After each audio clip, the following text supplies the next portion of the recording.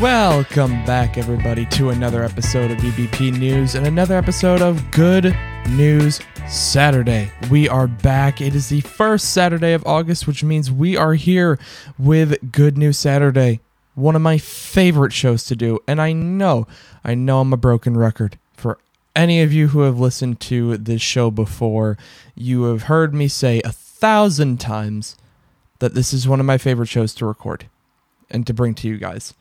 But it's one of those things that I'll probably repeat every time because it's just one of those episodes that I look forward to every single month. It's one of those that is just so fun to put together, so fun to bring to you guys. And really, I just get to run across some neat stories along the way. And a lot of those get shared with you guys. They really do. A couple slip through the cracks. They just don't quite make the show or whatever. But there are some other amazing ones that I do find. I found an amazing one when looking for stories for this one. It was adorable. There was a seal that just kind of casually walked into a hardware store. Just kind of casually walked in, was hanging out in the aisles, having a good time. Not bothering anyone, not bothering any of the products or anything like that. Just chilling. And, you know, the workers had to get crafty. It was a Monday morning. So they had to get crafty and really think outside the box for a Monday. They got to wake up in a different kind of way for the work week. And use boxes of, like, refrigerators and ovens to, you know, just kind of make a makeshift pen until they could get the conservation department out there to bring the seal back to the water. I love it. It's just adorable. Seals, anything to do with seals is just amazing. But that's like an unofficial first good news story of the day. But those are the types of stories that I kind of come across that sometimes they make it in. It's just a nice little funny story. And sometimes they don't. But either way, I love them.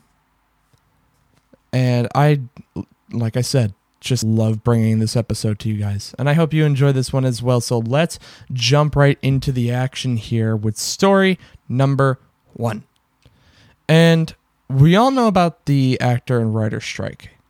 You know, if you've been watching the news at all, if you've been following us especially on Clubhouse, we've talked about it quite a bit over there, you'll know about the actor and writer strike. You know, it started off as just the writers as they were having issues with negotiations with the producers in Hollywood over their new contracts. And so they've been on strike for quite some time. The actors joined them a couple of weeks ago. But as this fight drags on, there's one thing that can kind of slip under the table, kind of slip under the rug. And that's the fact that, you know, sometimes we think that, especially, you know, the actors on this strike make a lot of money, and some of them do, absolutely. A lot of the writers don't. You know, we might think of these writers on these major shows and movies as making a lot of money, but there are a lot that don't. And according to one writer who is part of the SAG union, only about 12% of the writers are able to even afford the union's healthcare plan. And so a lot of them don't make a lot of money at all. A lot of them, you know, just can't afford a lot of things, and this writer strike has actually been hard on them financially. And so a food bank is now stepping in.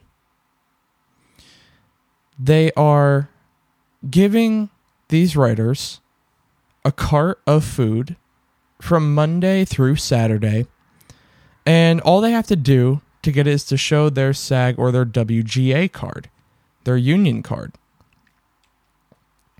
And this isn't the only example of someone stepping in to just kind of provide an assist and a little extra help for these writers. There have been others who have brought lunches to writers and done all kinds of little things like that, whether it's making food, bringing different things. You know, it's just these little ways of helping out until this whole thing drags, until it all comes to an end.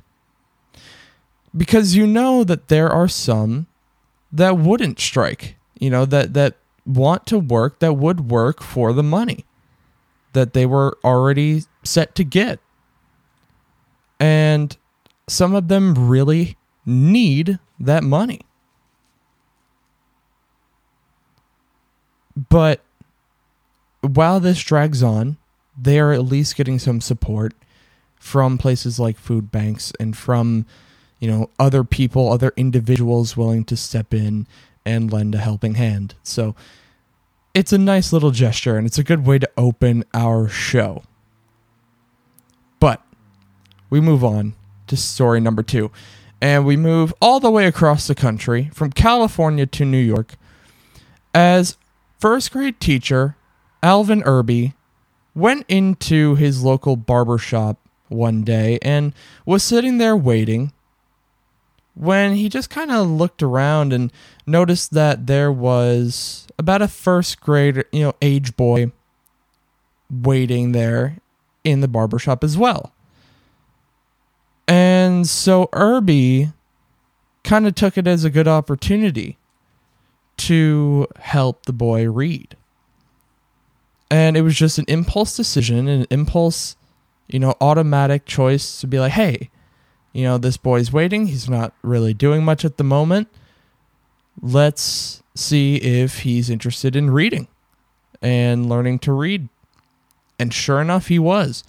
And this was a decision that changed Irby's life, as 5 years after that, he is now the head of a massive nonprofit by the name of Barbershop Books, in which they have donated over 50,000 free books to barbershops across 24 different states. And the whole purpose is to help kids become excited in reading and practice reading in different environments. They'll go in and maybe they're waiting for their turn to get their hair cut, or maybe they're waiting for, their parent or their friend or whatever else. And so they're just kind of sitting there. It's a good time to practice reading, and this was the philosophy from Irby. And really, his goal is twofold. A, he just wanted to get kids excited about reading and get these kids into books. Because as we move further and further into the future here, obviously, technology has become a dominating force, and sometimes books pay the price for that, along with many other things, but books are one of the things that pay the price. And so Irby is trying to fuel that excitement again. But not only that, there are a lot of kids that we don't really realize have a lot of trouble with reading, especially at that age, right? They're still learning to read. They're still learning to really get into books and things like that. And he actually said something that I've included here that really seems to make sense. He said, if you only practice the piano at your piano lessons, chances are your progress is going to be very slow, right? You're not actually going to learn a ton if you're not practicing in other environments, if you're not practicing at home or in any other place that might have a piano, right? Well, the same thing goes for something like reading. If you're only practicing in the classroom, chances are it's not going to be enough. Chances are you're going to make very slow progress in your reading level. And so this is just another way, another environment to try and help kids practice reading. And the barbershops have taken different steps to make the books look even more appealing, rather than just showing the spines of the book like if they were on a normal bookshelf. They have found a way to display them so that the covers show, to try and capture the kids' attention more readily. which I think is, a super smart move. You show the cover, might have a picture there and catch their attention right away. And so you all of a sudden have these kids in an environment that you really wouldn't think of, going over and reading, having a good time while they're just waiting. It's amazing. It's amazing. It's a huge move and crazy that this nonprofit, again, Barbershop Books, could just spark to life and become so huge just because one man was sitting in a barbershop and saw a boy of the same age as his students also waiting and thinking, hey, I wonder if this kid wants to read. Amazing. It's absolutely insane. I absolutely adore this one. It's just an incredible idea through and through. But we move on to another story that touches my heart. And Emily Dickerson lost a ring with her father's ashes. Her father had passed away when she was 7 years old, and she had worn that ring pretty much every day ever since to remind her that, her father's always with her. And one day in her later high school years, she had a concert with her school choir. And following that concert, they went to the beach. They had a nice little celebration at the beach. We're having a good time. And she didn't want to lose her rings. She had multiple, including the ring with her father's ashes. She had a couple from other family members as well, along with her boyfriend. So she took them all off and she put them in a place that she thought, no robber would think to look. Anyone who's looking to steal the rings, they wouldn't think to look there. And that was in a Subway container. Okay. But this didn't turn out to be the best plan, as after she came out of the water, she completely forgot that the rings were in that box, and so she just threw the box away. Just tossed it out in the trash.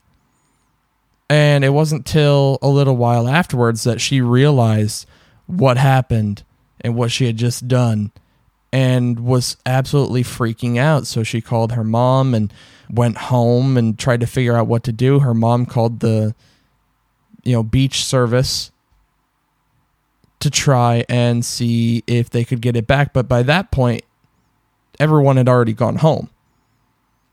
There were no workers still at the offices there. And so they had to wait till Monday morning when someone returned, because at that point, it was the weekend. No one was going to be in. And the person that saw the voicemail was Laura Perez, the director of the beach services. And she immediately sprung into action because the trash bins were set to be emptied half an hour before she saw the email, or the voicemail. And so she was immediately calling around to the nearby beaches. And one of her workers at that beach that Emily was at said that the trash bin was still there, that there was still time. And so they immediately jumped into the trash. I'm not even kidding. They went dumpster diving. Laura Perez, Jesse Martinez, and Robert Trevino all jumped into action and went dumpster diving for several hours. They looked through this trash until they came across the bag with the Subway boxes.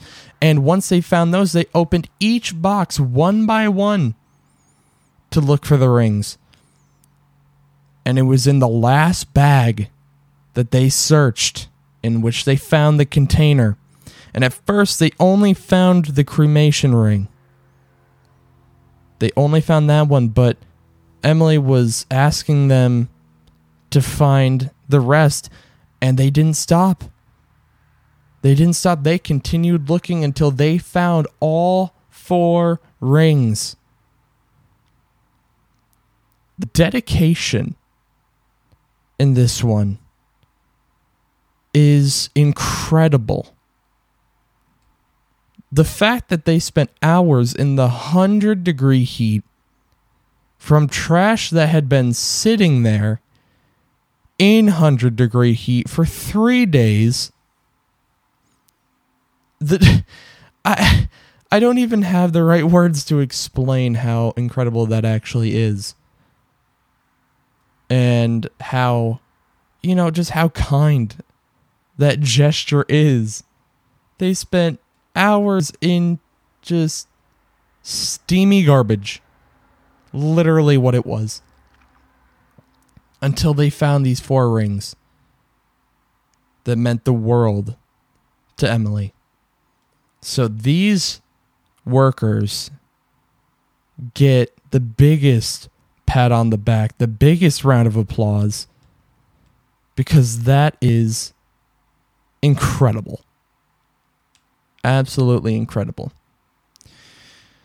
But now we move into story number 4, our final story of the day. And this one is, again, as heartwarming as it gets in my book. 7-year-old Alex was born without an arm. According to his mother, the pregnancy was normal. There was nothing to worry about until he was actually born and they discovered that he was missing one arm. And so, of course, for several years, for several birthdays, Alex was left wishing that his arm would grow. That all of a sudden he would wake up one morning and that other arm would be there. But of course, this never happened. And even more heartbreaking, especially for the parents watching it, was he had been signed up for the list to get a prosthetic arm. He was on the list for 3 years. All throughout the pandemic era. And it wasn't until his parents went to an event for a bionic arm that everything changed. They went to the event and thought that this would be an incredible opportunity. Now, this arm, very costly, of course. $16,000 or about 12,700 British pounds. And so they put up a fundraiser. They put up a fundraiser online to try and raise the money for this arm. But James Anderson stepped in. James Anderson is someone that we have talked about on this show before for the work that he has done to provide services for those who are elderly or for those who are struggling to pay their rent.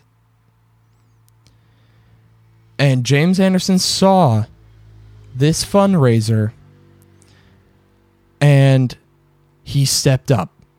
He said, I'm not just going to provide, a small donation or even a medium donation. No. I'm going to pay for the entire arm. And that's exactly what he did. James Anderson paid the full amount for Alex's new arm. And Alex has this arm now, and it's incredible. It's not just a prosthetic. Like I said, this is a full-on bionic arm. He can do pretty much anything that a normal person would do. And granted, he is a normal person. He was just missing an arm, and now he has that arm. He's as normal as it gets now, pretty much. He can pour his own drinks now.